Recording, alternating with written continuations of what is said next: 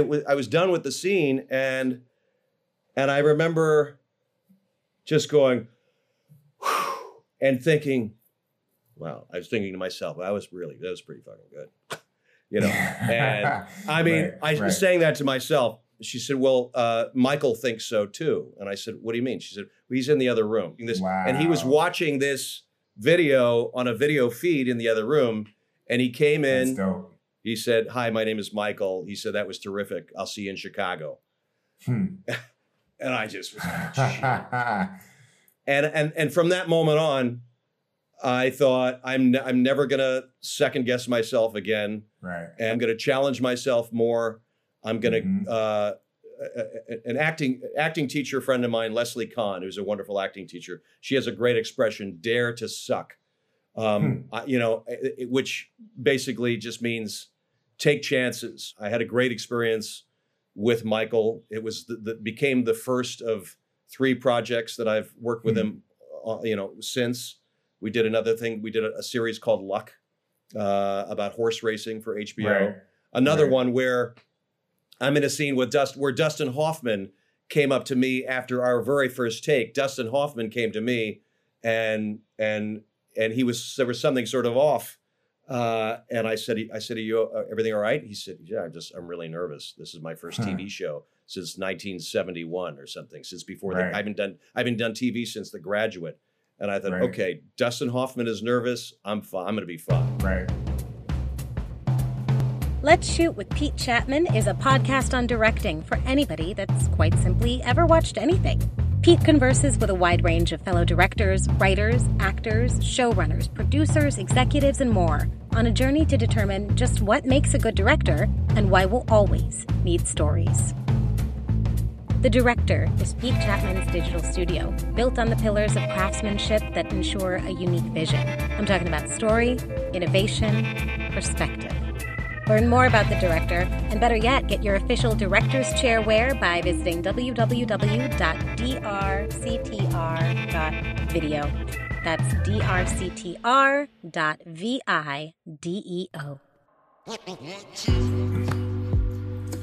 All right, what's up, everybody? Welcome to episode 28 of Let's Shoot with Pete Chapman. I find that all podcasters have the same tendency to not look up the number of the episode before they begin. So I'm pretty sure we're on episode 28, and we're going to dive into it. Our guest is Mr. Spencer Garrett.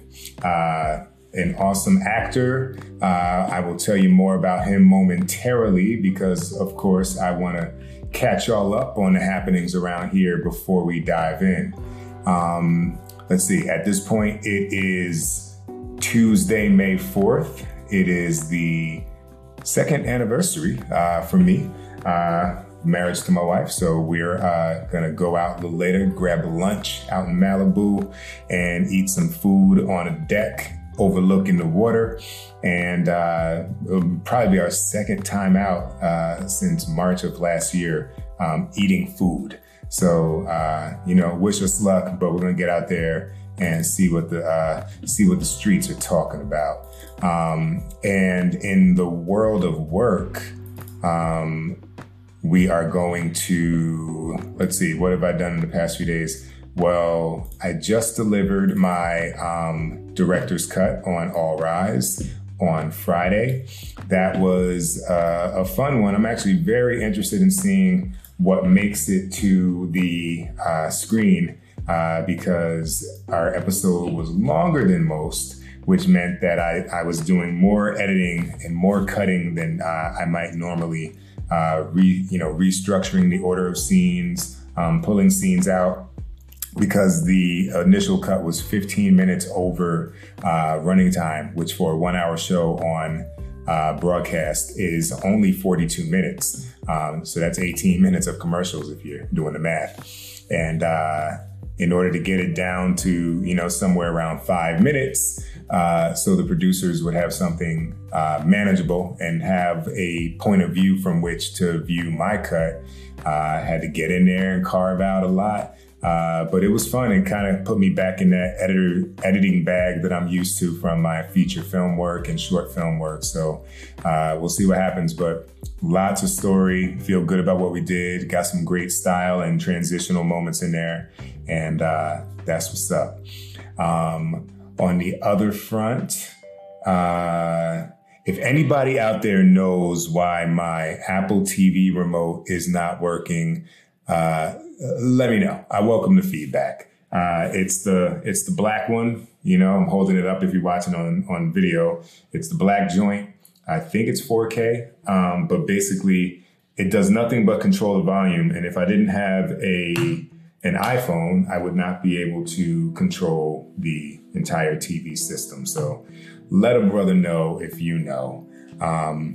So that's the word. Moving forward on the calendar, as far as like what I'm doing in these kind of in between episode times as a director, I will be going to New York to shoot 2 episodes of season 2 of Love Life, which will be starring for this one. This season, it'll be William Harper. Hold on a second. I'm pulling up the casting announcement because I got everything right here in my new phone. And yes, so we've got William Jackson Harper being joined by Jessica Williams from Two Dope Queens and Chris Powell, comedian CP Powell, who was in Detroiters. And this season 2 is going to follow William Jackson Harper. This rom-com anthology will follow him. He replaces Anna Kendrick as the focus. He plays Marcus Watkins as he comes out of a years-long relationship with the woman he thought was going to be his person. The rug pulled out from under him, he is plunged back into the search for the romantic fulfillment that he thought he had already found. I am super excited to dig into this show. I'm doing episodes 202 and 204. And I'm looking forward to working with that brother. He is also in Underground Railroad, and he was in The Good Place, just like a really talented brother that I'm looking forward to working with. And it's kind of cool because if you remember our very first podcast guest, Theo Travers, we were texting and he told me that he saw my name on the board, and that is because he's been brought on as a consulting writer. And in the other world of small news, in the other news of Small World, my writer for the episode of Mixed-ish that I did, what was that, episode 121, Rochelle Williams is being brought on as co-showrunner and co-EP. So it's dope. I'm glad that I'm leaving a positive weight behind me with the folks I'm getting to meet, and I look forward to working with these folks. So that'll be, I'll be out in New York end of May, looking forward to shooting that. And then after that, I'll head down somewhere else to do another show, and I'll piecemeal it out so I don't hit you with the same information over and over again. But diving in now to episode 28 of Let's Shoot with Pete Chapman, we are welcoming Mr. Spencer Garrett. I am sure that many of you have seen him in something. He is an incredible actor. Hopefully you heard him in our Wednesday morning podcast, but I'm just going to read from some of the titles that he's been in, starting with TV, going back to the late 80s, early 90s. He was in 21 Jump Street, Star Trek, The Next Generation, Murder, She Wrote, Law and Order, which is an obligatory threshold for all actors to go across before they can call themselves professional. We talked about that with Dorian Missick in episode 4. He's been in Insecure, Bosch, Survivor's Remorse, Liza on Demand, For All Mankind. On the film side of things, he's been in Air Force One. We talk about that. Thank You for Smoking, Transformers, Public Enemies, directed by Michael Mann. We have a really interesting conversation about how he booked that role and how that was a transitional moment for him.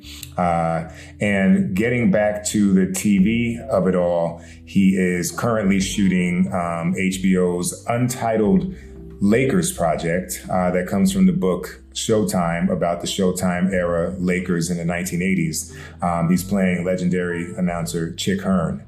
And so we'll talk a bit about that as well. And so without further ado, we'll get into this episode. Kelly and I had the fortune of living on the same floor in our prior building, and Spencer was probably one of the first people we just struck up a conversation with at the elevator, and became friends. And I've got much respect for this guy. I think you'll appreciate what he's got to say, and I hope you all will enjoy episode 28 of the pod. Let's Roll go. sound. Speed. The interview. Take 1.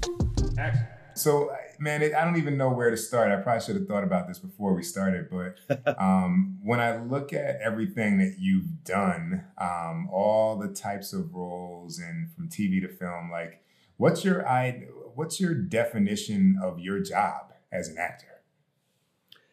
My definition of my job as an actor, I think, first and foremost, is to serve the text.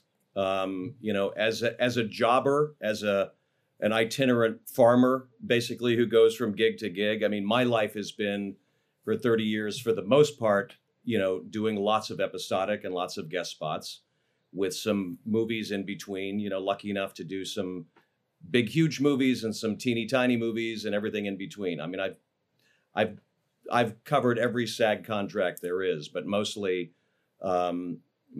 doing guest spots. And so, as you know, you get the gig on a Monday, and then the Tuesday, you get the script, and then you get a fitting the next day, and then you're on the set, and there's no time to rehearse or, really, you just jump right in. And so I feel like my job is to serve the writing that is given to me, that I'm lucky enough to get. And then if it's a director that I've worked with before, there's a shorthand sometimes, hopefully. But if it's somebody that I don't know, and if it's somebody that I'm meeting for the first time, I want to try to get to know them. I want to try to watch how they work. I'm somebody who, maybe because I grew up in the business, Pete, and I grew up around every facet of it and every aspect of it, I even after doing it for 35 years, I love everything about it. I love sitting in the makeup chair for hours, and I love gossiping with hair and makeup, and I love crafty, and I love all of it. So I love just sort of being immersed in the business of it all. And even after doing it, as long as I've been doing it, every time I show up on a set, I think how lucky I am to get to do this. So my first job is serving the writer, showing the text in the way that, the text is meant to be played, and then working with the director to try to serve his vision as well. Now, what was your two-part question? What kind of gave you the itch to get in it? And it sounds like you've been in it. It's a family business almost, right? And then what was your first job that you said, okay, I'm working? It's definitely a family business. My grandparents ran a theater on a showboat on the Mississippi River in the 1930s. I mean, it sounds like a Norman Rockwell painting, but it's true. I mean, there was a theater on the Goldenrod showboat that went up and down the Mississippi River, and they would stop in little towns along the way, and people from the little towns would come onto the boat, and they would do a play, and then they'd leave, and the boat would go to the next town. Hannibal and Joplin and St. Joe and all along the Midwest. And my mom was part of that. And so, growing up in it, it was in my blood and in my bones. It was part of my DNA, but I didn't know that as a little kid. I just knew that, I would come home from school, and Cesar Romero would be sitting in the living room, and I remember, right. I saw Cesar Romero on Batman. So I grew up around like show people. I mean, I liken it to growing up in the circus. So there were always like people that I had seen on TV and movies growing up as a kid. And so even though I didn't determine that that's what I was going to do when I was a little child, there was a sense that, yeah, maybe I'm going to head in that direction at some point. So I was like the class clown. I was the class ham. I was always putting on little skits and shows and sketches, at family holiday parties with my cousins and my family members. I was the one that was like, hey, let's go off in the other room and put on a little skit for the adults. And so, this was in LA? This was in LA. And then my mom, because, my mom's been acting since she's 2 years old. I was born and raised in LA, but then she'd go to New York and do a play for a year. So we'd go from LA to New York. We'd live in New York for a year, and then we'd come back to LA, and then she'd go do summer stock. She'd go do a play in Minneapolis or Chicago or Dallas. So my folks split when I was a year old. So my mom raised me, and so I grew up in green rooms and backstages, and with lighting and rigging and all of that stuff. I mean, my mom tells a story about she was doing a musical called The Unsinkable Molly Brown in the early 60s. And I was sitting off stage on the lighting board, watching the chorus, watching this all go on stage, watch this live performance. And at one point, I just wandered out onto the stage in the middle of the show and started dancing, apparently. I mean, I was like 3 or 4. I just started dancing with the chorus in the middle of the show. Thinking that was just sort of the natural thing to do. And my mom in the middle of the number, like picked me up and brought me back off stage and set me down and said, stay here, you can dance later.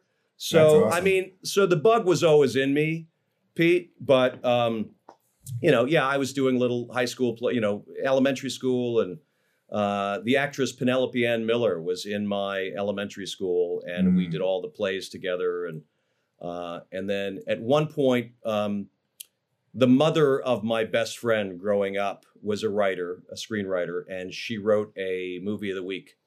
And in the movie of the week, there was a little German boy. And I always loved doing little accents and things like that. And I said, I can do a German accent. And she said, oh, great. I mean, it was a little enough part. And I had done nothing. I had never been on camera. And she said, why didn't you audition for it? And my mom drove me to the audition, and I got the gig. And I remember being on set at the Disney Ranch, in this Western town, dressed in sort of like, 1880s garb with horses and hay and barns and all of that stuff. And, and I'm, I don't know, 7, 8 years old. And all of a sudden I'm transported into this whole other world with cameras and lights and horses and all of that. And I just thought, well, what's better than this? This is better than school. And did the family support it? Like, because sometimes the family's like, no, you will not be a football player like me, but sometimes they're like, oh no, like we're totally supportive of it. Like which yeah, she was I think my dad was a little more skeptical. My dad was a talent agent for 50 years, and he represented everyone from Vanessa Redgrave to Donald Pleasance, Oliver Reed. He started out in the business. So both of them, I mean, both my mom and my dad. My dad was a press agent at Fox in the 50s. And he was a lot more skeptical. He was, I think, when I started to do plays in high school and college and stuff, and I think my dad kind of got the vibe of, that's where he's headed. And, and I remember calling my mom from college one day. I had just gotten cast in a play there. I gotten cast in the play Equus. And I called my mom and I said, I think this is what I want to do. I think I want to do this when I get out of college at some point, when I go out into the real world. I think I want to be an actor. And there was just a long pause, and she said, okay, you're going to do it, be a good one. And you should go study with Sanford Meisner at the Neighborhood Playhouse.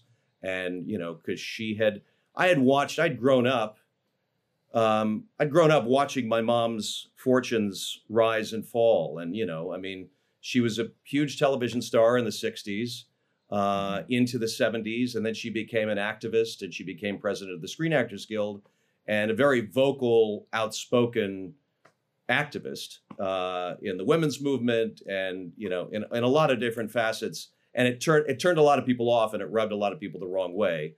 I.e. the patriarchy. I mean, she pissed off a lot of people in Hollywood.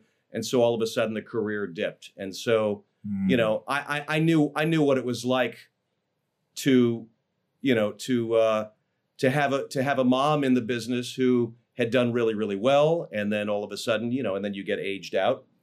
So I had a lot to think about as far as whether I was going to jump in or not. And finally, I decided I was going to do it. I was going to give it a shot. And I called my mom and I called my dad. I said, I think I'm going to be an actor. And I called my dad first. And, you know, I said, I'm going to take a whack at this, Pop. And Right. he called my mom and said, oh, Kathy, you're not going to believe this.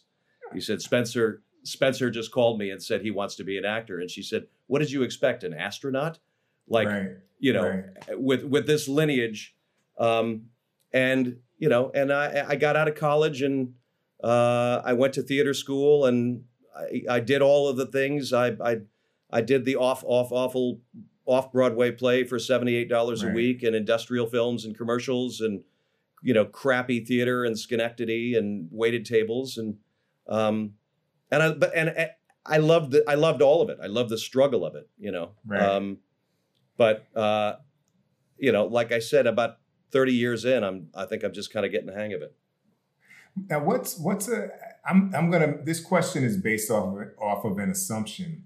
But I found, like, you know, with all the new entryways into being in front of the camera, there's different experience levels that I come across as a director, right? Yeah. So you find, like, there's people with raw talent. And then you find, and sometimes those people, but they don't understand, like, blocking or, like, opening up for the camera, you know what I mean? You know, and then you have folks who know that, but they maybe aren't the most, their emotional instrument might not be playing at beautiful music. Yeah. Was there more training when you started to Yeah. make sure that actors, like, were fully versed in all the technical aspects? And what was that training? Well, it's two-part answer, I guess. I mean, as far as the training of the technical aspects of it, the blocking and hitting your mark and all of that stuff, to me, that's all stuff that comes by doing. That's on the job training. You know, they don't teach you that at Juilliard. They don't teach you that at theater school. I mean, that I'm aware of. I mean, I remember one of my first gigs was on a Western, and I auditioned, and the director in the room said, "Do you know how to ride a horse?" And of course, it's, you know, I'm just starting out, and I said, "Boy, can I ride a horse!" You know, I can ride such a horse. I mean, I grew up on a farm in Montana, you know, roping cattle, and I mean, I just really went for it. And he's like, "Great, you got the gig." And I walked out of the room, and I thought, "Oh God, I hope I don't get this job." And I got the job, and 2 weeks later, I'm on a horse. Right. And, you know, the moral of the story is, you got to know what you're doing. I found myself in, maybe because I'd had the advantage of growing up on sets, and I knew what was where, and, you know, but I also, the technical aspects of it were something that you have to learn. You know, you got to come with the full toolbox, though, when you show up on set. So you got to, you know, I mean, the emotional life and all of that stuff comes from your training. But as far as having a background and having some sort of a teaching of, you know, the technical wherewithal of being on a film set, that's not something that I had. That's something that I learned. But I'm also, like I said, I'm such a fan of all of it that I'm the guy, like, sitting behind everybody in Video Village watching, because I want to learn too. I wanted to. So when I started out at 22 or 23, I wanted to know where everything was. I wanted to know the name of the craft service guy, and I wanted to know, Right. you know, every aspect of it, you know. And I think every actor owes it to himself and owes it to the people that are bringing him to work on, whether it's you know, on Under 5 or you know, 2 weeks on an episodic or a 6-month Right. movie. You know, you owe it to the people that are hiring you, and you owe it to yourself to know your shit. to know your way around a film set. And that's just something that you get from being interested in it and immersed in it. You don't learn that by sitting in your trailer watching TV. You got to be in it and part of it. And that's always been my jam. I mean, for me, I just love being a part of the process. Sometimes to the annoyance of the director that I'm working with, I'll tap the director on the shoulder and say, do you mind if I watch? Do you mind if I stand back and watch? Because I love learning. So I've always been a fan of that. I love when like actors are like, hey, like, oh, what's that? That's your like shot list? Oh yeah, check it out. Yeah. Oh, that makes because everybody begins to kind of work in concert, I think, which is always going to be to the benefit of the project. You used the phrase, the beautiful music before. I mean, when everybody's grooving and everybody's in sync and everybody's working together for the common cause to make this project work, it's like a symphony. I mean, it sounds corny, but it's like, when all of the instruments are in tune and you make your days and the actors are clicking and everybody's working their ass off and you make a great day. You go home satisfied and you come back looking forward to coming back the next day, whether you're an actor or a director or a crew member. Some days are rockier than others, but I've been on film sets that have just been absolutely chaotic. And there's an energy and a buzz and something interesting in that too, in the chaos. Right. But for me, if you're working with people that are just at the top of their craft and everything is humming, there's nothing that's more thrilling to me. Right. So what was, from the first roles that you landed, were you finding it was more of a film-based career in the beginning, or it was a mixture of film and TV? Like how did things move forward for you? It was more TV stuff in the beginning, I guess. I did my first pilot. I got cast in a pilot out of New York in '86 when I was in my early 20s, and I was in the middle of, I was waiting tables and tending bar and doing all that stuff. And I came out here and I did this pilot, and I thought, and I'd gotten paid more money than I'd ever seen in my life, than in years of waiting tables, and I thought, and they put us all up at the Chateau Marmont, and I got a nice paycheck, whatever it was back then, and I thought, wow, it's just going to be this way. I'm on the ride, baby. I'm on the roller coaster up, and then the pilot doesn't get picked up, and you go back and you're slinging drinks at the Rainbow Room again. So, but eventually I made my way back out here. I was living in New York, and I said to my mom, who was back there, I said, I'm going to go out there and I'm going to try to, make my stake in it. And I came out here and it was kind of like television gig, good guest spots, like really good, interesting stuff. I think the first couple of things were like, 21 Jump Street and Star Trek Next Generation, where I go back, if I see myself now, I look back, and if I see a rerun of any of those early things, and I know how green I was, I know how truly unformed I was. I had some decent instincts that were instilled in me from my acting teachers, from Mr. Meisner and the people that I studied with, but I was really green.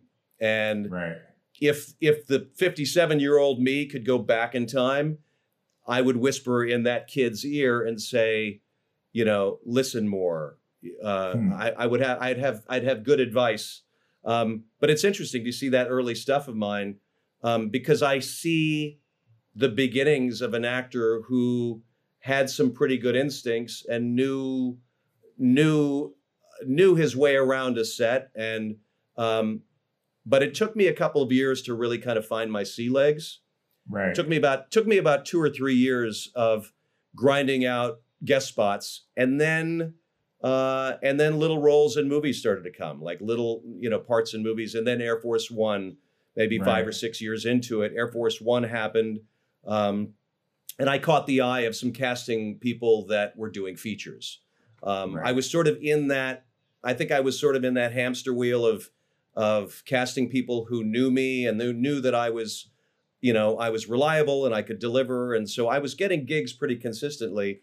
And then I caught the eye of some feature casting people and started to get more movies about 7 or 8 years in. But I think in my first 10 years in the business out here, I'd like to think that I got to be known as a guy you could bring off the bench and could hit you a solid double, or give you a solid 10 minutes on the court, like I wanted to be a reliable guy. I wanted people to think of me as a professional, a guy who shows up on time, who hits his mark, who doesn't bullshit around, who plays well with others, for lack of a better phrase, and delivers. I love.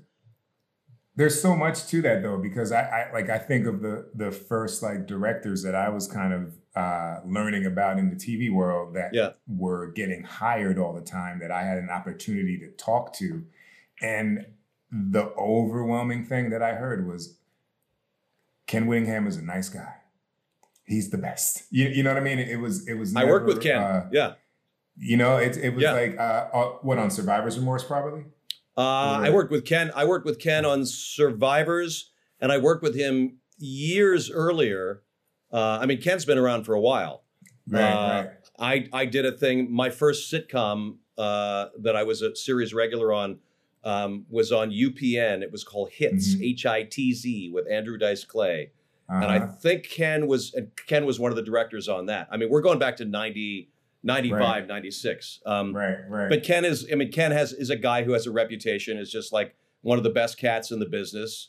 Just, a reliable dude, who gives you good, work. And that's what I wanted to be known as. Right. And knowing that and seeing that early is like a huge,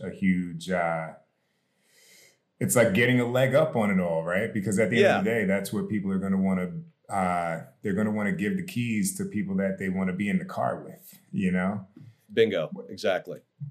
What was the first thing that you did where you were kind of like, okay, like you mentioned, it kind of took like a couple years before you felt like you were like in the zone, but like, what was the first thing where you're like, okay, I can harness this thing.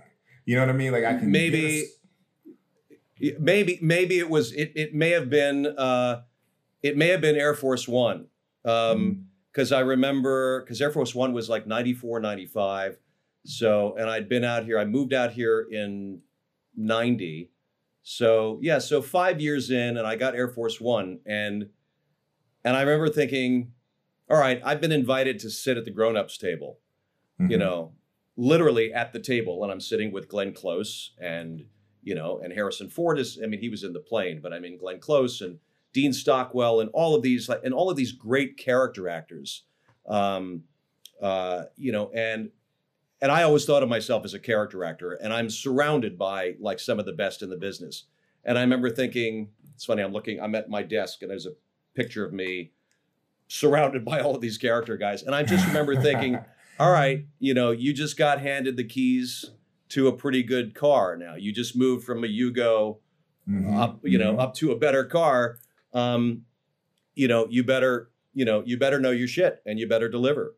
So I think that's what put me, I feel like people ask me, what's the job where you feel like, you made it. I never think in those terms. I just think, there was a moment where I feel like maybe the universe felt like I was ready to be in a picture like that. And I felt very nervous about being a part of it until I was doing a scene with Glenn Close, and we were running. I was running across the White House lawn, and there was a helicopter and it had to land right at the right moment, and I had to meet her at the helicopter and then run her back to the White House, and I had to hit my mark. I had to run at the right speed just as the helicopter landed, pull her out of the helicopter, and all of this stuff. And they don't teach you that shit at Juilliard. They don't teach you that in Drama 101. That's stuff that I had never done before, and I was terrified. And And I remember, and I missed the mark the first time. And Wolfgang Petersen, who I mean, he'd done Das Boot, and I mean, as a director, I had great admiration and respect for. So I really wanted to crush it, and I blew it on the first take. And we did it again. I mean, they had to send the helicopter up and back down, and I thought, oh my God, I'm going right back to the Rainbow Room after this. and I pulled Glenn Close out, and we're running back, and we get back to the fake White House thing that they had built. And she turned to me and she said, "That was fantastic. That was so thrilling. Wasn't it? It was so great." She said, I know you didn't get it on the first take, but like the second time was so great. And she said, and I'm so nervous. And I turned to her and I said, "You're Glenn Close. You're not supposed to be nervous. You're Glenn Close." And she said, "Are you kidding me?" She said, "I'm terrified." And that was the first time of many times that I have heard people who are so-called stars. I mean, in my eyes, you know, Glenn Close had already had this major career, and I can't tell you how many times I've heard big stars say to me, "Oh, I was really nervous about that take," and stuff like that. Just kind of all of a sudden, you just go, you know, okay, everything's going to be okay. We're all human. We're all human. We're all human, and I learned a lot on that film. I mean, I learned an enormous amount. I mean, I'd done quite a bunch of stuff up until that point, but that's the point where I thought, all right, you're in the show now. You know, you're in the show.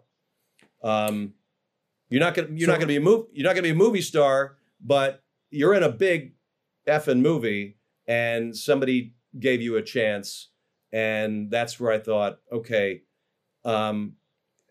maybe I haven't arrived, but you know, I'm at the station, and now I want to make the most of it. When did your process change? And what was it before it changed? And then what made you change it to, you know, what it might be today? I feel like my process is always changing, because I'm always learning new ways to go about things. But there was one sort of changing point for me that I always kind of go back to, which is I had been, after Air Force One and a couple of other things, I had been kind of like cruising along at this nice, comfortable speed of doing a lot of sort of courtroom dramas and kind of playing the same tropes of the same kinds of people. You know, the smarmy yuppie lawyer, the corporate prick, a lot of those kinds of guys. Like I called them my pantheon of pricks in suits, and there were a lot of them. I played a lot of pricks in suits, and I became the go-to guy. You know, you need a prick in a suit, call Spencer Garrett. I was like, great, a gig is a gig. Don't bitch, don't complain, show up, do your thing. And around 2007, I had an audition. I guess my point is, Pete, I'd gotten very complacent about my work. I think my work had gotten lazy because I was used to getting cast in the same kinds of roles that I felt like unconsciously, I guess, I wasn't putting in the kind of depth of work that I should have been doing and seeking out other kinds of parts. And a great casting director named Bonnie Timmerman brought me in for Public Enemies, and for a really nice Michael role Mann, in Michael Mann. It was my first time meeting Michael Mann, and it was a real character role. And I'd always thought of myself as a character actor, like the kind of guy that wanted to do different kinds of, play a, multitude of different kinds of roles. But I'd kind of been in this same, track. And she brought me in to play this real character role. And I thought, I'm not going to get this. I mean, this is the guy who's like, he's an ex-boxer. And there was just something very kind of like very thuggish and just something that was out of my wheelhouse. I didn't feel like he was in my wheelhouse.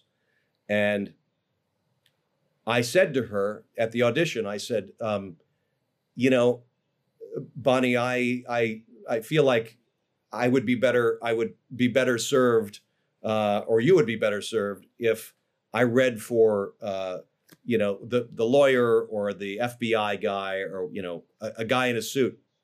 Mm-hmm. I was looking for my comfort zone. And she said, and this was my first time meeting her, and she said, you know, I've been following you for a long time, and you're very good at what you do. And she said, at some point, you're going to be very bored with what you do. She said, I brought you in for this role because I wanted you to be challenged as an actor, and I wanted to see you do something different. And I thought, well, yeah, goddamn, you're right. Of course you are. I mean, that's why I'm here. So she said, come back tomorrow. And she said, I'm not going to bring you in for FBI guy number 3 or, you know, lawyer number 2. I'd done all those guys already. I could do them in my sleep. And she said, I want you to come back and I want you to read for Tommy Carroll. I want you to do this boxer thing. And I came back the next day, and I was prepared for the audition, but I wasn't really prepared because I knew I wasn't going to get it anyway. And that was the attitude I went there with. Came back the next day. I mean, I'd really just worked on it, and I came in with some real choices that surprised me. And they had a videographer in there. They had somebody coming. It wasn't over Zoom. It wasn't just me and the casting director in the room. They had a guy in there videotaping it as he was making, you know, as if he were making a film. And this was what was going to get sent to Michael, who was in Chicago prepping it. And almost I remember like a screen test, huh? It was like a screen test. And I remember doing the scene and feeling, when we were done, there was a feeling, I felt so pure and so light and so satisfied that something had clicked into me. This sounds so actory, and forgive me, it really sounds actory. I'll double back, but no, I mean, this is what we're all chasing. No, yeah. I mean, exactly what you're talking I think I was done with the scene, and I remember just going and thinking, wow, I was thinking to myself, that was pretty fucking good. You know, and I mean, I was saying that to myself, and she said, well, Michael thinks so too. And I said, what do you mean? She said, well, he's in the other room. And he came in. She had told me that he was going to be watching this. Wow. And he was watching this video on a video feed in the other room. And he came in and he walked in the door and he said, hi, my name is Michael. He said, that was terrific. I'll see you in Chicago. And I just was like, and it was, and from that moment on, I thought I'm never gonna second guess myself again. Right. And I'm gonna challenge myself more. I'm gonna an acting teacher friend of mine, Leslie Kahn, who's a wonderful acting teacher. She has a great expression, dare to suck. You know, which basically just means take chances, make bigger moves, make bolder moves. And Bonnie gave me the license and the freedom to do that.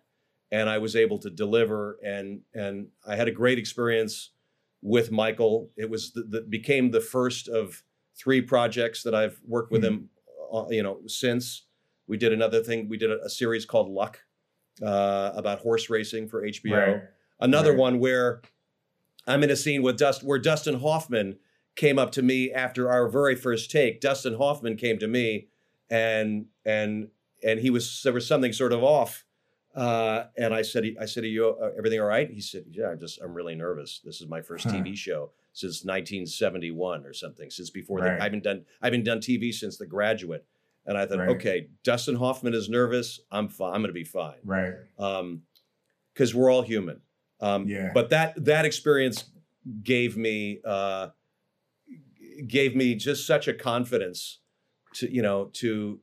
and then from every job, everything. And when the movie came out, I think people saw it and went, I mean, I don't have a huge part in it, but I'm in it enough that people saw it and went, oh, Spencer Garrett really is a character guy. Right. Now we know that he's willing to, take chances. Right. So for me, that was a turning point. Yeah, it's so interesting too, like it's like the butterfly effect, like how many little things have to happen to not help you, but to kind of propel you to be who you can be, right? Yep. Because like Bonnie has to say, you can do more, and then it just tapped into something that was already there for you, but you would kind of like, it's like a plant that you stopped watering. And then That's it. 1,000%. I had forgotten about it. I'd forgotten about the plant, right. in the plant inside me. I'd forgotten to water it, and I was sort of coasting along. And I was aware that I was coasting along. And I remember being, I was like, oh, great, I got another job as another, schmucky lawyer. Right. And I could have done that probably for the next 25 years. Right. But I knew that I wouldn't have been content with that. Like at some point, something needed to change. I needed to click into another cylinder, to move into another realm, of my craft. And so when I teach my acting students now, I teach from time to time. There's a school called the Ruskin School. John Ruskin, who was a protege and an assistant to Sanford Meisner, who was my teacher. I teach a master class every couple of months for them, and I find myself learning just as much in my teaching to them. I learn as much from them as I'm giving to them. I mean, I'm giving them knowledge coming from, a very basic Meisner method, that I learned as a student. But the kids that I'm teaching now, and I say kids, I mean, they're everywhere from 20 to retirees in their 60s that are starting. There's a guy who was an accountant for 25 years, who in his late 50s decided that his lifelong dream was to be an actor, and he's starting from scratch, and he is marvelous. Like he is so good because he is so raw. He's got no tricks. He's got no bullshit. He's got no. There's no shtick. He's learning from the ground up. So his stuff is very raw, and I've used him as an example to the younger students. And I'd say, this is where you want to get to. This is pure acting. Get back to the child. Get back to the child. Get back to the child. Because there's no on everything you do. Exactly. There's no artifice. There's no. There's no. So it's fascinating because I'm always learning. I'm learning with every new job. Hey, this is Michael Spiller. I'm a producing director on shows like The Mindy Project and The Mighty Ducks. You're listening to Let's Shoot with Pete Chapman. Transitions, a director's journey and motivational handbook, is Pete Chapman's upcoming book from Michael Weasey Productions. What started in 1993 has been a marathon of persistence and creative pivots, transitioning from indie filmmaker to teaching at NYU's acclaimed film school, to running a production company, to directing television and commercials, and ultimately eyeing a return to the feature films that gave him his start. A mixture of how-to, self-help, and inspiration, this book is for any person targeting a successful career in the creative arts. Transitions, a director's journey and motivational handbook, is coming soon. Let's talk about process, because it's not often that at least the directors listening get to talk to actors about how they do what they do. Mm-hmm. You get a script, yeah, and let's say let's first talk about the audition process, right? For those of you out there who are auditioning actors, what do you do? You get this, 2 to 10 pages, right? I've seen my wife's sides. I'm like, they want you to memorize that tomorrow. Yeah. And then you're like, okay, I have to be there at 3, or I have to get this tape in by 5. What do you do? Well, first of all, it's different now. And I was hoping we were going to talk about that. There with the pandemic, and even before the pandemic, the casting process seems to have moved into self-tape. There's less and less in-person casting going on anymore. I think the last thing I auditioned for in person, to be honest with you, was the Lakers thing, the HBO thing. And since then, the majority of it has been self-tape.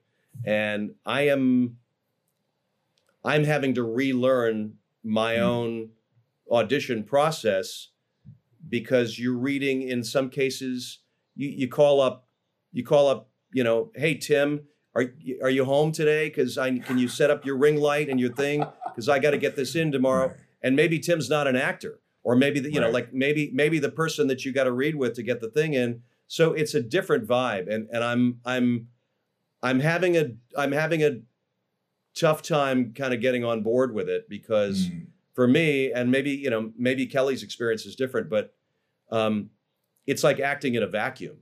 There's something for me. I love the room. I love the juice of the room. I love the energy of going in, and there's 5 or 6 people sitting there, and you feed off of that. And I always have. And for me, it's been a chance to act. It's a chance to perform in front of people, because that's what we do.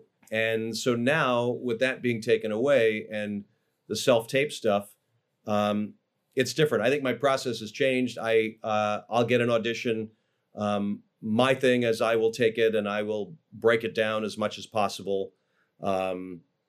I've never been one to learn it 100%. I like having the script in my hand. I had a couple of experiences as a young actor where I thought I had it entirely memorized, and I left the sides in my bag outside in the hallway, and then I'm in the room because I just thought I was super cool, and I was like, oh, I've got it all memorized. And then you get in the room, and then halfway through you go up, and then you're done. Yeah. So I like having the sides. I also I like not knowing it entirely word for word, and it gives me an ability to improvise within the confines of the scene. It allows me to I'll get the sides, I'll read it 2 or 3 times, and just enough so I have a sense of it. And then if I'm in the room, I'll be able to read it as if I'm improvising it. Does that make sense? I'll be able to read it. It totally does. Okay. I mean, I will, to me, it feels like I'm reading it as if I'm giving, an improvisatory reading of the script, and that it's coming organically. Right.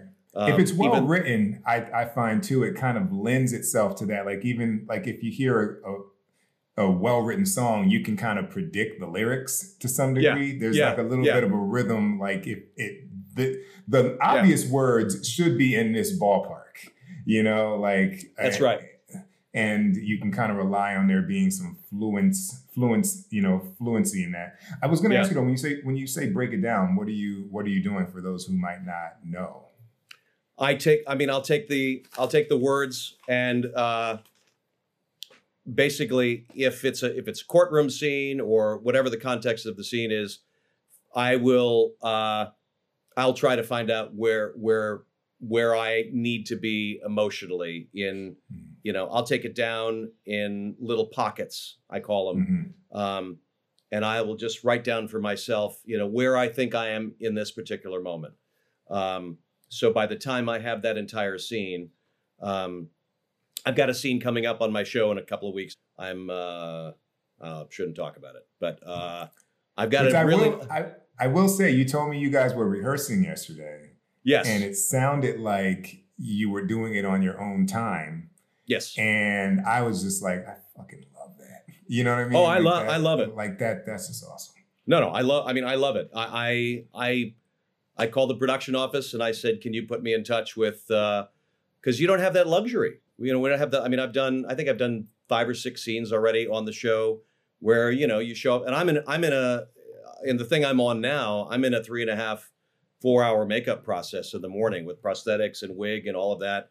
So I'm the first guy in there in the morning at 5:30, 6 o'clock. And so by the time I'm out, you're sitting in the chair, and if the person you're in the scene with is lucky enough to be there, you're bouncing back and forth, but there's nothing like being able to dig into it face to face. So we actually got to, have a face to face meeting. But I will take, I took that scene and I kind of broke it down into little parts because there's a lot of business.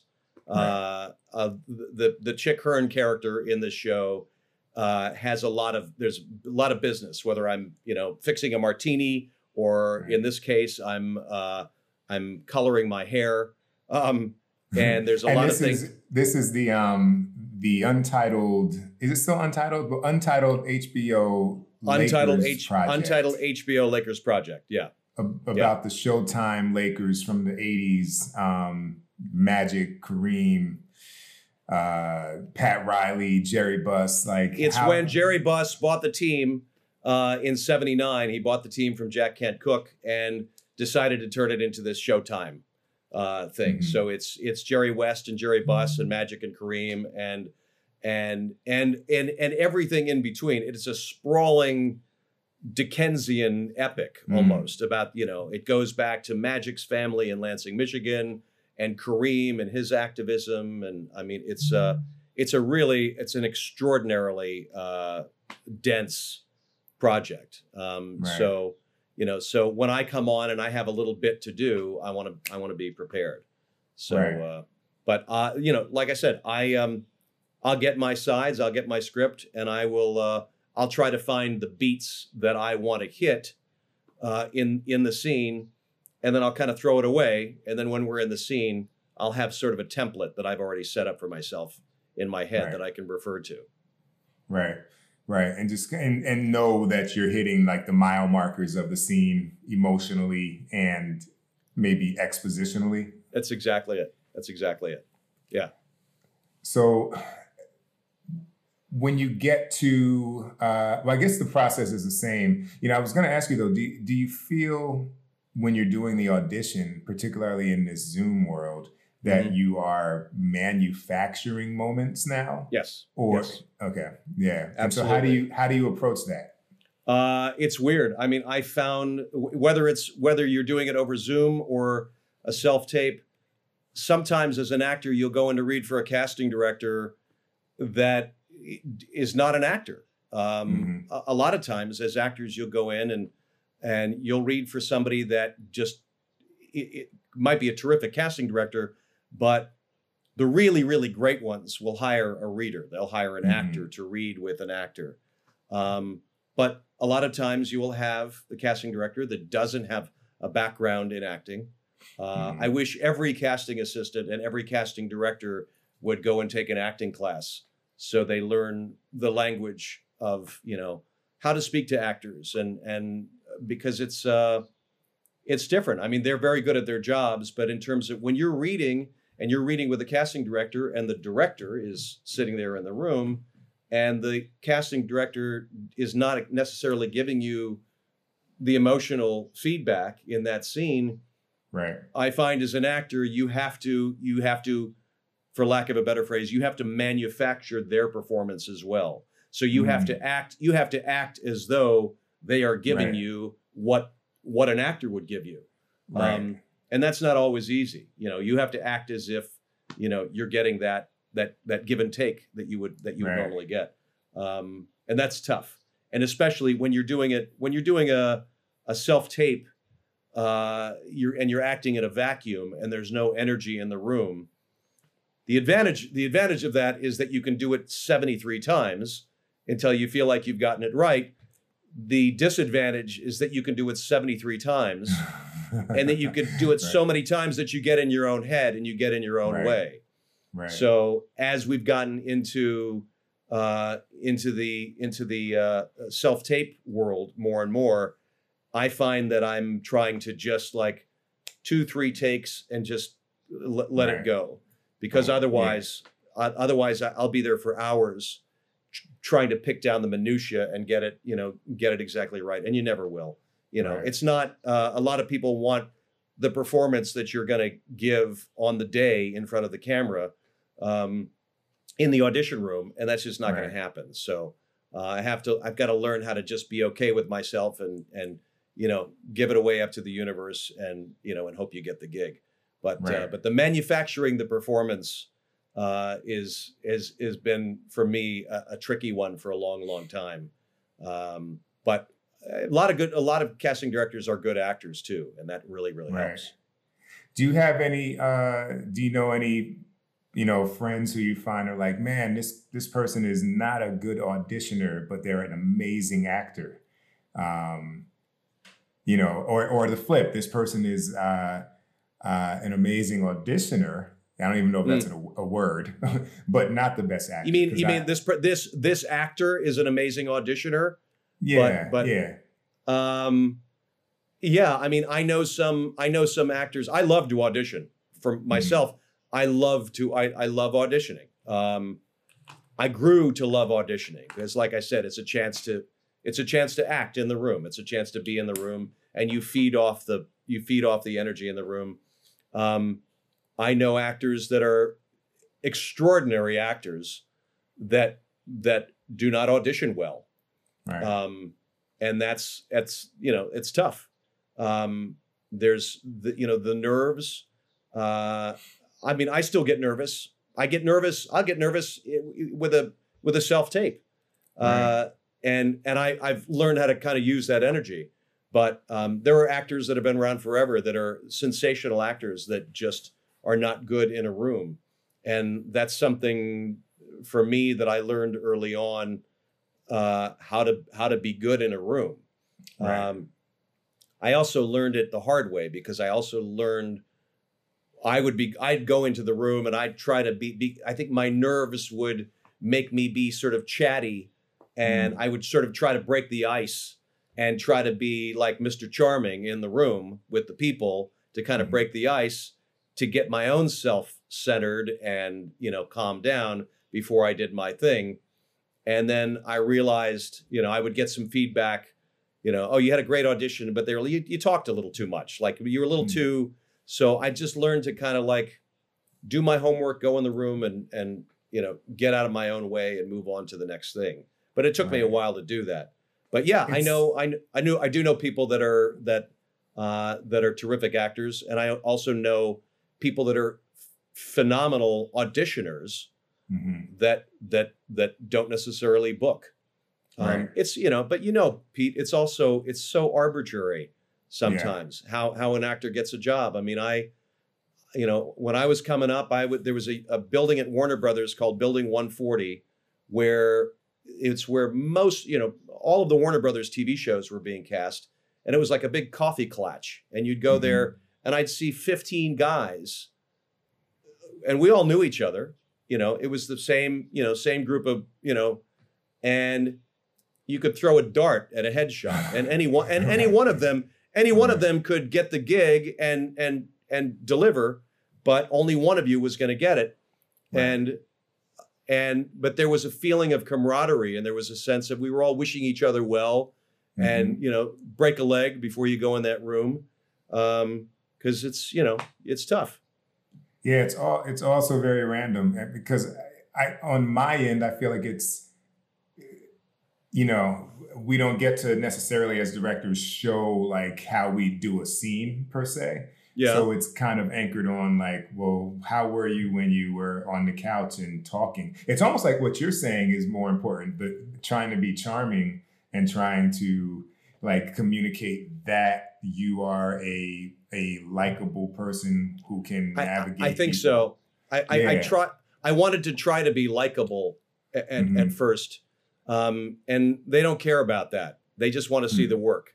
You got Right. 5 minutes and 32 seconds to get in and out of that room. They know. I mean, in a lot of cases, they know the moment you walk in the door, Mhm. whether you're going to be the guy. Before you open your mouth, they know if you're the guy or not. Because Right. you're either going to be too short or too tall, or your hair is too brown, or you're whatever. Right. So sometimes the choices that are made are not. We're completely out of our control. When you're looking at actors, like what do you look for when you're auditioning actors? When you see an actor for a part for something that you're directing, like what's a Right. quality? What's a quality that you look for? If I can ask you a question. Yeah, nah, I love that, man.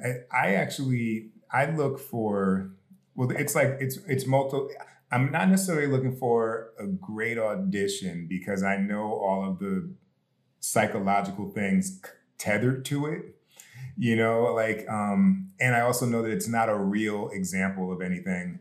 It's almost like saying to a basketball player, dribble. All right, you're a really good dribbler, but but what do you do when there's defense? You know what I mean? And what do you do when there's a play? So I try and allow for a high level of awkwardness because it's just an awkward thing to begin with.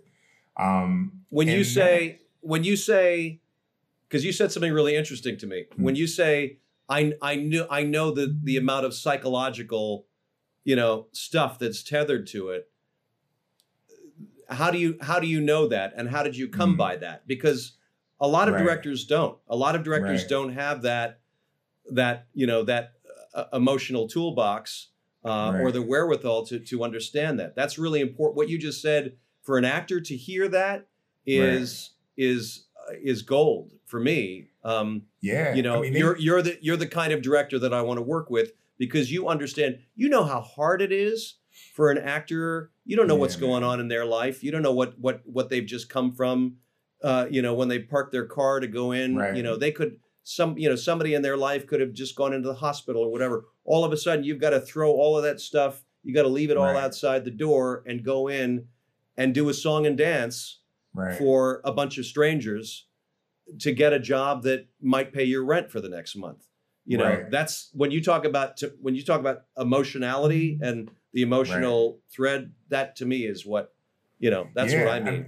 I mean, they made you us understand take that. acting classes in film school. So Yeah. immediately I was like, wow, this is some shit, Yeah. I don't want to do a log roll in front of 20 people, let alone get to the emotional truth of a scene.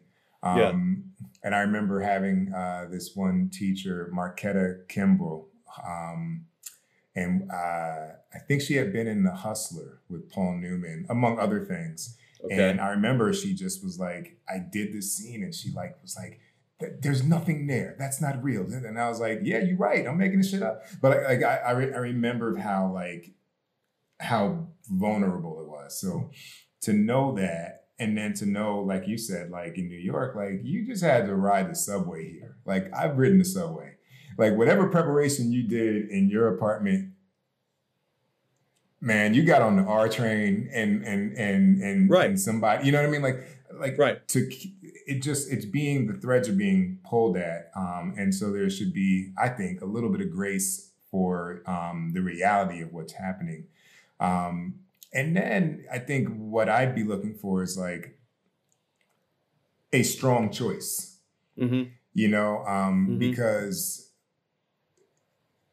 oftentimes the sides are kind of this, they're manipulative. They are, sometimes we're trying to withhold information, or sometimes people don't even know how to pick.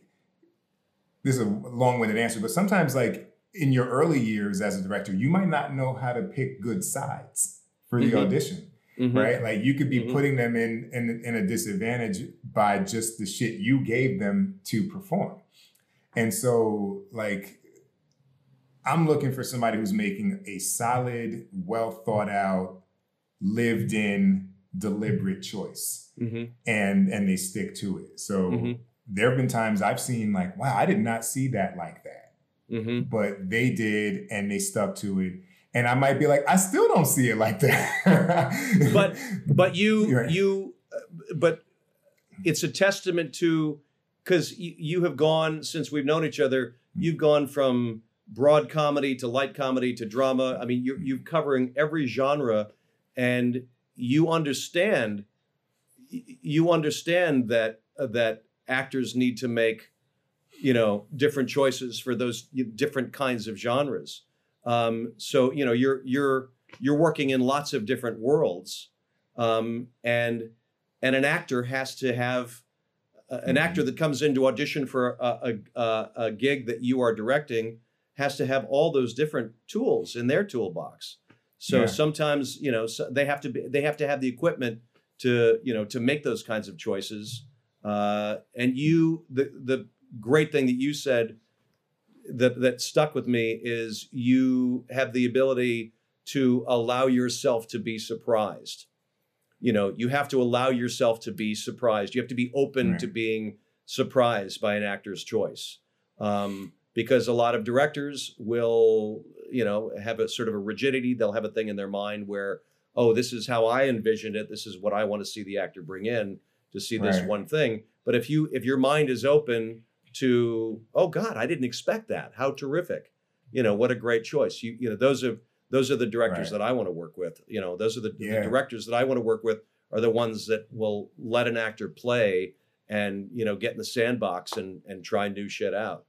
And dealing with like the fact that I guess at its core, when we're really just at the core level of our work, it's all about emotions, right?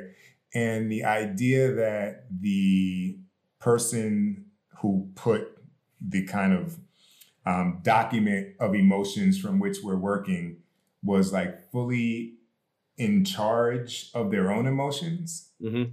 Is incorrect. I've come to scenes where I've written things where people were like, I don't really see the scene like that, and it was like, well, wow, I'm so sarcastic that I'm missing the actual like emotional heart here because I never wanted to deal with that shit, and you're acting it and telling me this isn't real. Like I had that happen on a film, and I had to stop shooting for the day because I was like, wow, that's actually the core of this film. What you've tapped on, me not wanting to deal with what this scene's about. Wow. And I was like, so the idea that like the person who wrote it is like really in charge, like they know everything they've done. They don't. They don't. And you come in and then you see something and it's like, fuck, that's what it is. Yeah. That's what it really is. Yeah. And that's what it really is. And at the end of the day, I mean, going back to your earlier question about, we were talking about collaboration, and I love a collaboration with a writer and a director and the other actors. I mean, when everything sort of coalesces and it starts to hum, when you find stuff. I mean, I just a weird example, but on Iron Man 3, I had one scene with Robert Downey, who's obviously a marvelously inventive actor, really, and just a smart cat and with a huge heart. And I came in to do this one scene in a bar with him, and he didn't really love the way that it was structured, and I was there for weeks waiting to shoot this one day. And it was great. I mean, I was in Wilmington, North Carolina, and I was puttering around, and finally you get the call. You're coming to the set, and we're getting ready to shoot this one scene, and there was a lot of stuff involved. And he said, it's not ready yet. Like there's something that's not working for me. And we went off to the side with Shane Black, the director.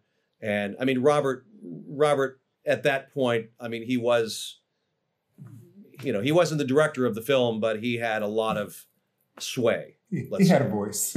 he had an enormous voice.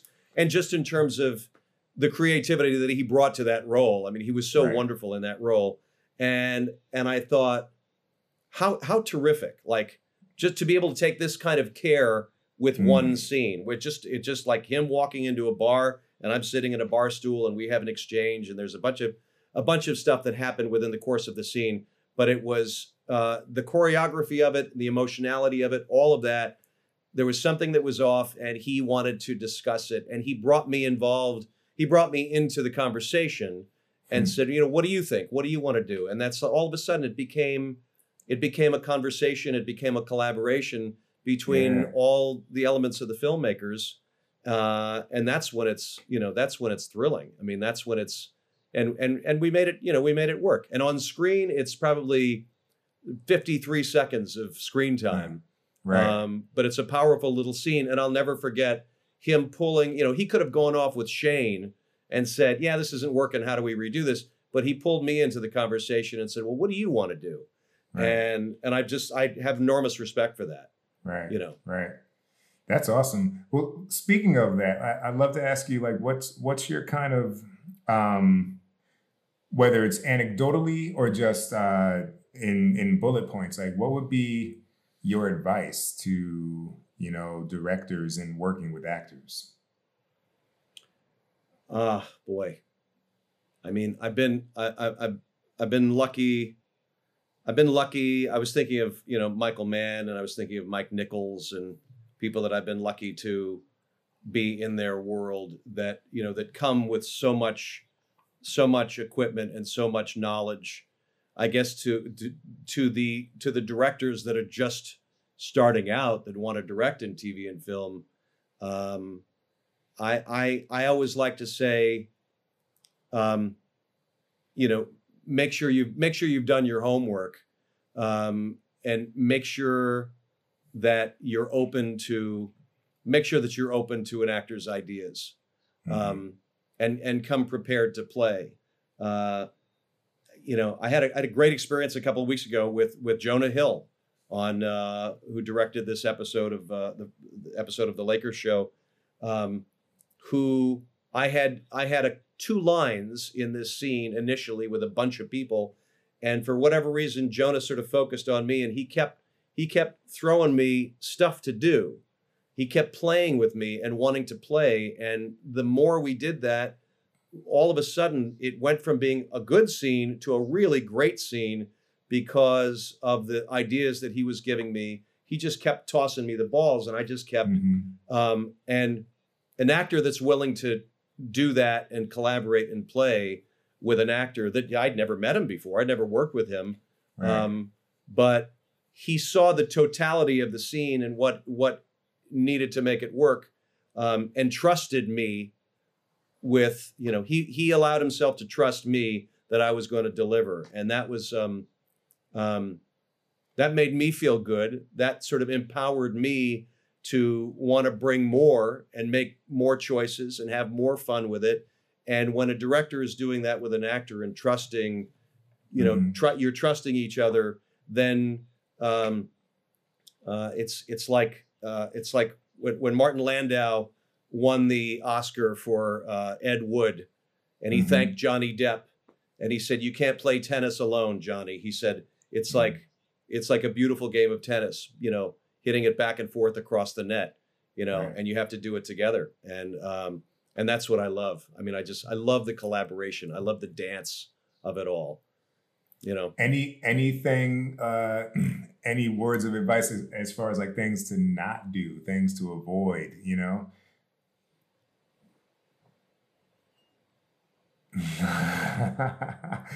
Don't be a jerk. That's on the mug. That's it. Yeah. Don't be a jerk. Show up. Know your lines. It's the old Spencer Tracy. Don't bump into the furniture. Know your lines. Be on time. Be a professional. These sound like really old school, dusty old tropes, but I mean it, and I try to live by that maxim.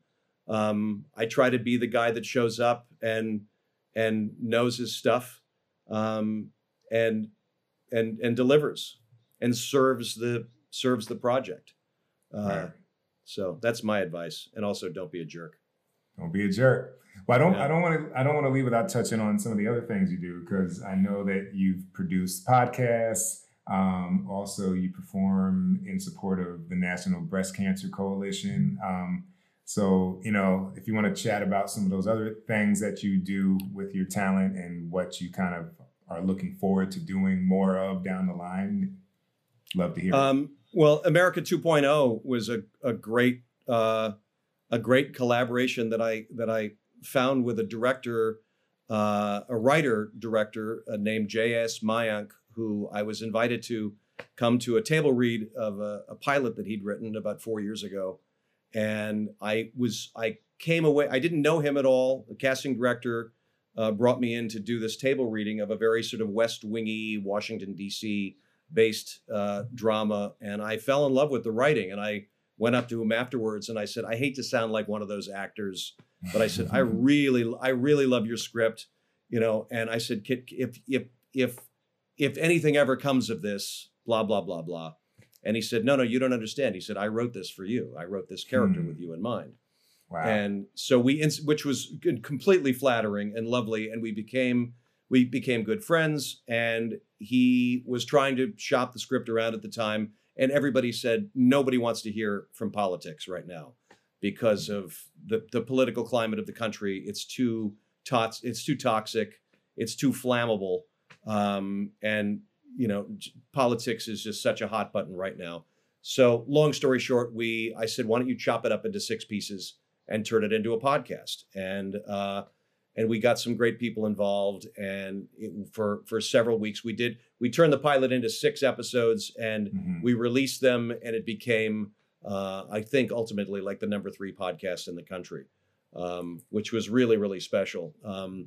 So, I mean, things like that. And then during the pandemic, I mean, we did this thing called Quarantine. I did a show, Jerry Ying, who's a pal of mine, an actor, he came up with this idea to raise money for the SAG-AFTRA Foundation COVID-19 Relief Fund. We were all sitting in our houses and our apartments with nothing to do and trying to survive this thing out. So he came with this idea to do a sort of a show within a show about a bunch of out of work soap opera actors. Did you ever see any of it? I did. Yeah. It was funny. It was all improv. It was all made up. The actors the night before were sort of given story points and like little bullet points to hit. And then we had 3 different guys filming from their houses on Zoom. I still don't know how we pulled it off, but we did 25 episodes. And we ended up raising raised about 20 grand for the SAG Foundation, for the COVID Relief Fund, which was really, really something. And we just had a blast. We were going to do 5 episodes, and we kept going and going and going, and we kept bringing in special guest stars, and we just had a blast with it, and it was fun. The National Breast Cancer Coalition, I did for about 15 years. There's a cabaret that we did. I haven't done it for the last couple of years now, but in fact, it was called Les Girls. That's me in all my glory there in the white tux. Oh, yeah.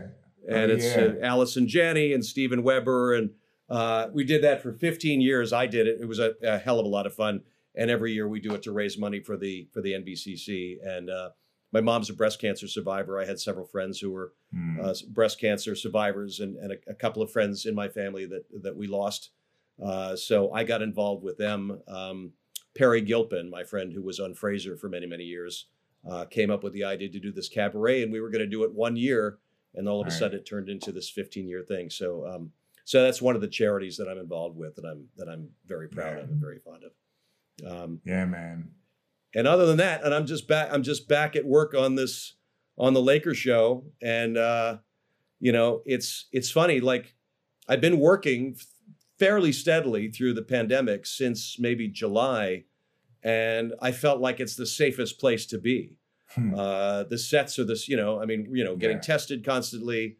And we still are. I mean, I'm still getting tested every 3 days. Most people are vaxxed up now on the show, but it's nice to be getting back to normal-ish. And I noted one of your questions that you had on the thing that you sent me is talking about stories and storytellers, right? And I feel like we are hungrier now than ever for, you're a storyteller. I'm a storyteller. We love we love entertaining and we love getting our stories out there.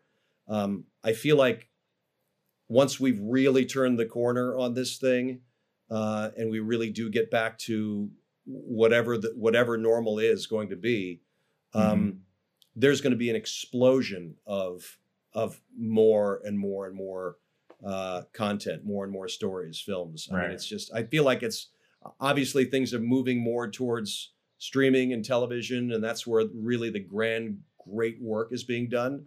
Hopefully, I mean, it's heartbreaking to see things like the ArcLight and the Dome possibly going away, which is like somebody's got to buy that. Somebody's got to. Somebody's just got to. I mean, Ted Sarandos, please, write a check. But I do feel like there is going to be another golden age of now that we've sort of turned the corner to a certain extent of the politics of the last 4 years, and we're kind of moving into hopefully a bit more civility. I don't want to get into politics; that's a whole other thing. But I do feel like we're going to move ourselves into a new era where telling stories about our times, is going to be really, really extraordinary. What's coming up? You had mentioned in one of your questions talking about how stories mirror the times, or how the art mirrors the times, and how the times mirror the art.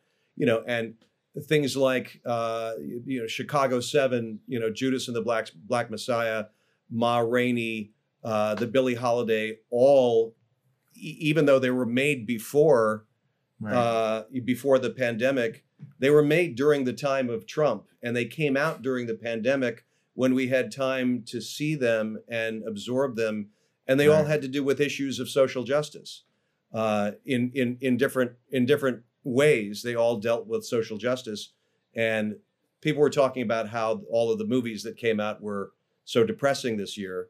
I tend to disagree. I mean, I loved Minari. I loved Ma Rainey. I love the films that deal with the human condition and are telling the American story, and that are kind of hopefully putting a healing touch, and kind of putting a healing Band-Aid on, on the things that we've all been experiencing in the last several years.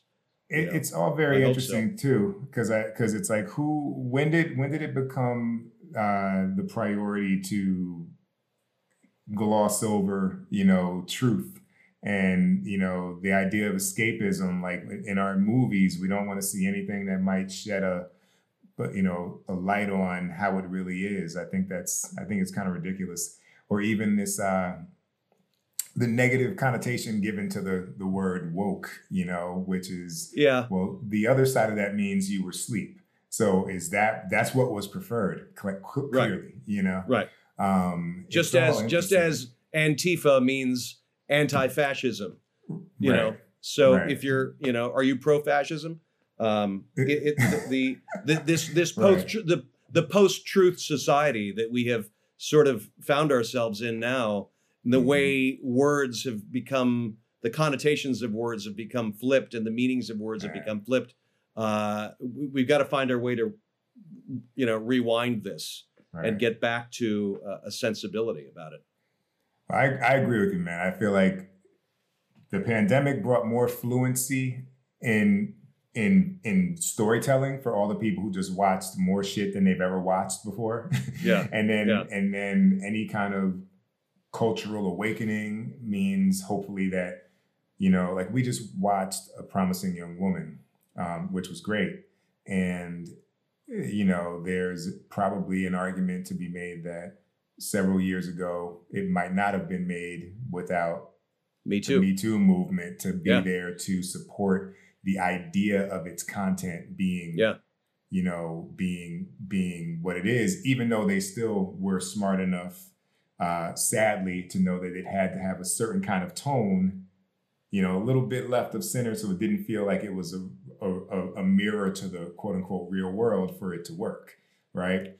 You mean the kind of surreal world that it lived in? Exactly. Yeah, a little bit. Because that it could very well take, like, you could just hit roll camera and start shooting that. But, you know, for people in the audience and for critics and you know, they were smart to make it a little bit, you know, angled in tone. So it could be its own little universe. But everything that happened in there was fucking accurate. I loved it. True, you know, I loved it. I thought she was extraordinary. I got a chance to meet her the other night, and it's fun. And I got a chance to tell her how extraordinary she was. She had like one line in Public Enemies in 2007 before she really exploded. Right.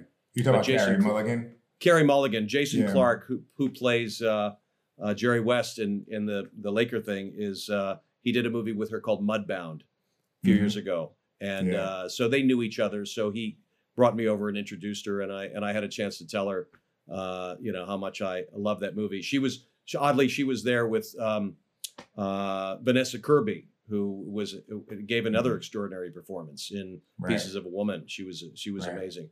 But your Wednesday morning that you put together during the pandemic, I mean, you know, that was, you know, that you found a way to make a statement that really fucking packed a punch. Not without your help, man. It was I was honored. Needed you for that guy. Oh, buddy, I was honored. I was really honored that you asked me to be a part of that, and you know, and Coleman and everybody involved, and you know, and Kelly just was fantastic. And you know, you told a story about Trumpism and the Trump era without hitting us over the head with it. You know, you did it in a really sly and subversive, you know, in kind of in a backdoor way that really packed a punch. I mean, when we did the Zoom reading of it initially, you know, and it had such a pungency to it, you know, that so when I finally got to hear it, I was like, it was just amazing how you put it together. So I love that you did that. I love that you crafted this piece of political theater for, you know, I mean, if that's what, you know, it's, I don't know if you want to call it that, but to a certain extent, it had it is not, I mean, look, that's the goal. We do the work to pay the bills and then hopefully do the work that we can't seem to stop thinking about and find a way to use our talents and our resources to make it. But yeah, man, no, this is amazing. It's been a pleasure, man. It's you should have been my first interview, considering you were 90 feet around the corner. I know. Listen, I could talk to you all day. I mean, I wrote out, I have like pages, all of the questions. This is what a Virgo I am. So all of the questions that you sent me, I wrote out answers to your questions. I don't know whether I answered a single one of them, but and then I had a whole bunch of questions that I wanted to ask you. But I love this dialogue. I love you. I love what you're doing. Love you too, brother. I love your career. I love that you're just crushing it, you know, and doing so many great things. It's such a pleasure to see, because and I'm hopefully the gods will put us on the same soundstage together one of these days. It's coming soon enough. I am sure of it, because I can't go somewhere without the stakeholders there already knowing you. So you know, it's gonna connect at one point. We will. I got that. I got to read the script too that you sent me. So that's on my to-do list. You will dig that. I know we're at the end of our. I wanted to ask you what kind of actors do you like working? What kind of actors? Because you've gotten to work with so many different kinds of people now in your relatively young career. You know, what do you respond to in an actor? What turns you on about an actor's performance? Man, you know, it's you obviously you married one. I know. And I mean, you married a great one. What was it about? Obviously, it was not about her as an actor, but obviously you got to work with your wife as an actor. So there was a quality that she, you know, she brings such a soulfulness and such a depth of character to that performance, as on screen. But what do you respond to an actor that you work with? I think it all goes back to, and it's funny, man. As I answer your question, I think of a joke a costume designer said to me that was quite accurate. She said, "When in doubt, dress the character like the director." And I remember she had done this in a particular film, and I was like, "Oh, that looks great. Yeah, I love that jacket." That's interesting. And I think about this idea of like being over prepared so you can let it go. And I think that is the thing that I'm often trying to, I love that. Respond, that I'm always responsive to. Like, I want to be able to say, hey, what are your thoughts? And you've got you just showed that legal pad of notes. Like, there are thoughts. Here are my thoughts, Pete. Exactly. I had them taped all around me. I'm like, I've got too many thoughts, but I love talking about this stuff. I could talk about the craft of acting and directing till the cows come home. But I mean, and that's what it is. I look for that, and then it's like, okay, when you have that, and then you can also say, well, fuck that. Right. And like, let's go over here, because like there's a certain like truth, and then there's, I don't want to pick random numbers, but let's just say there's probably 5 ways that we could approach it, and they're all going to be honest and truthful. It's just a matter of like, can you like carve that out, and can you identify the like, there's something funny in this scene if we're willing to have that point of view, and allow the character to live in a moment from that vantage point, and choosing it for that moment. Because sometimes like I've been finding lately that I've been doing things where I'm coming on to shows that are not necessarily 8-9 seasons in. They're like 1, 2, 3. And it's this weird place where some folks have decided who that person is. And then there are some who are like, okay, I've got a pretty good handle on it, but like, let's try what you're talking about. Right. And it might be right, it might be wrong, but like it offers another color, it offers a chance to explore. And I guess at the end of that rambling is like, we can be certain, we can be deliberate, but we can also explore with economy. Because I know we have to make days, and I know we have to, we don't want to do shit that will never get used, but I don't know. Feeling explore that, with it. I'm going to write that. Explore with economy. I like that, and I love be so over prepared that you can throw it away. You know all your shit, and now you can throw it away and play and explore. That's what it's about for me. I mean, like, I didn't come to the Lakers project with a fully formed idea of Chick Hearn or how I was going to play him. I'm finding him as I go, and I'm finding that when a director that is as inventive as Jonah was a couple of weeks ago is throwing me stuff, I thought, and all of it, it's like adding little pieces to the puzzle. So by the end of the day, that chick that I gave them at the end of the day, I was like, okay, I think I'm almost there with this guy. And he allowed me to find more pieces of that character that by the end of this run of this first season, I'm going to be fully in my body as this guy.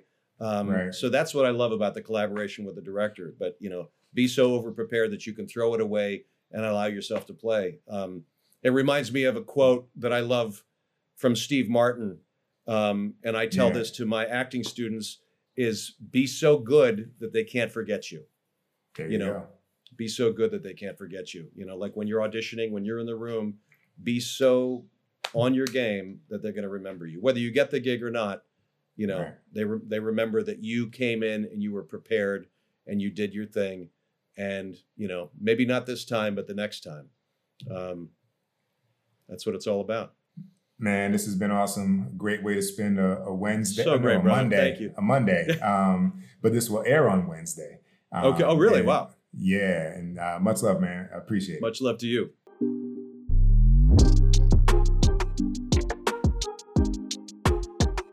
What's up, people? This is Pete Chapman. Follow me on Instagram and on Twitter via @PeteChapman.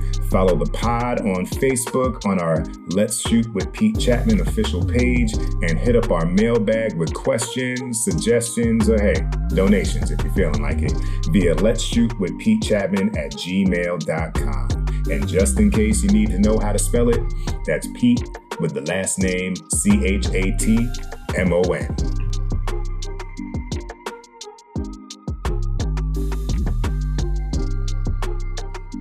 All right, that was episode 28 of Let's Shoot with Pete Chapman. I hope you enjoyed our director to actor and artist to artist conversation with Spencer Garrett. I'll have to keep you posted on what is up for episode 29. I'm going to get in the lab on that. Any questions, leave them on the IG page @Pete Chapman or @Let's Shoot with Pete Chapman, and we will answer those questions. And as always, y'all, in the meantime, stay safe, spread love, and keep creating.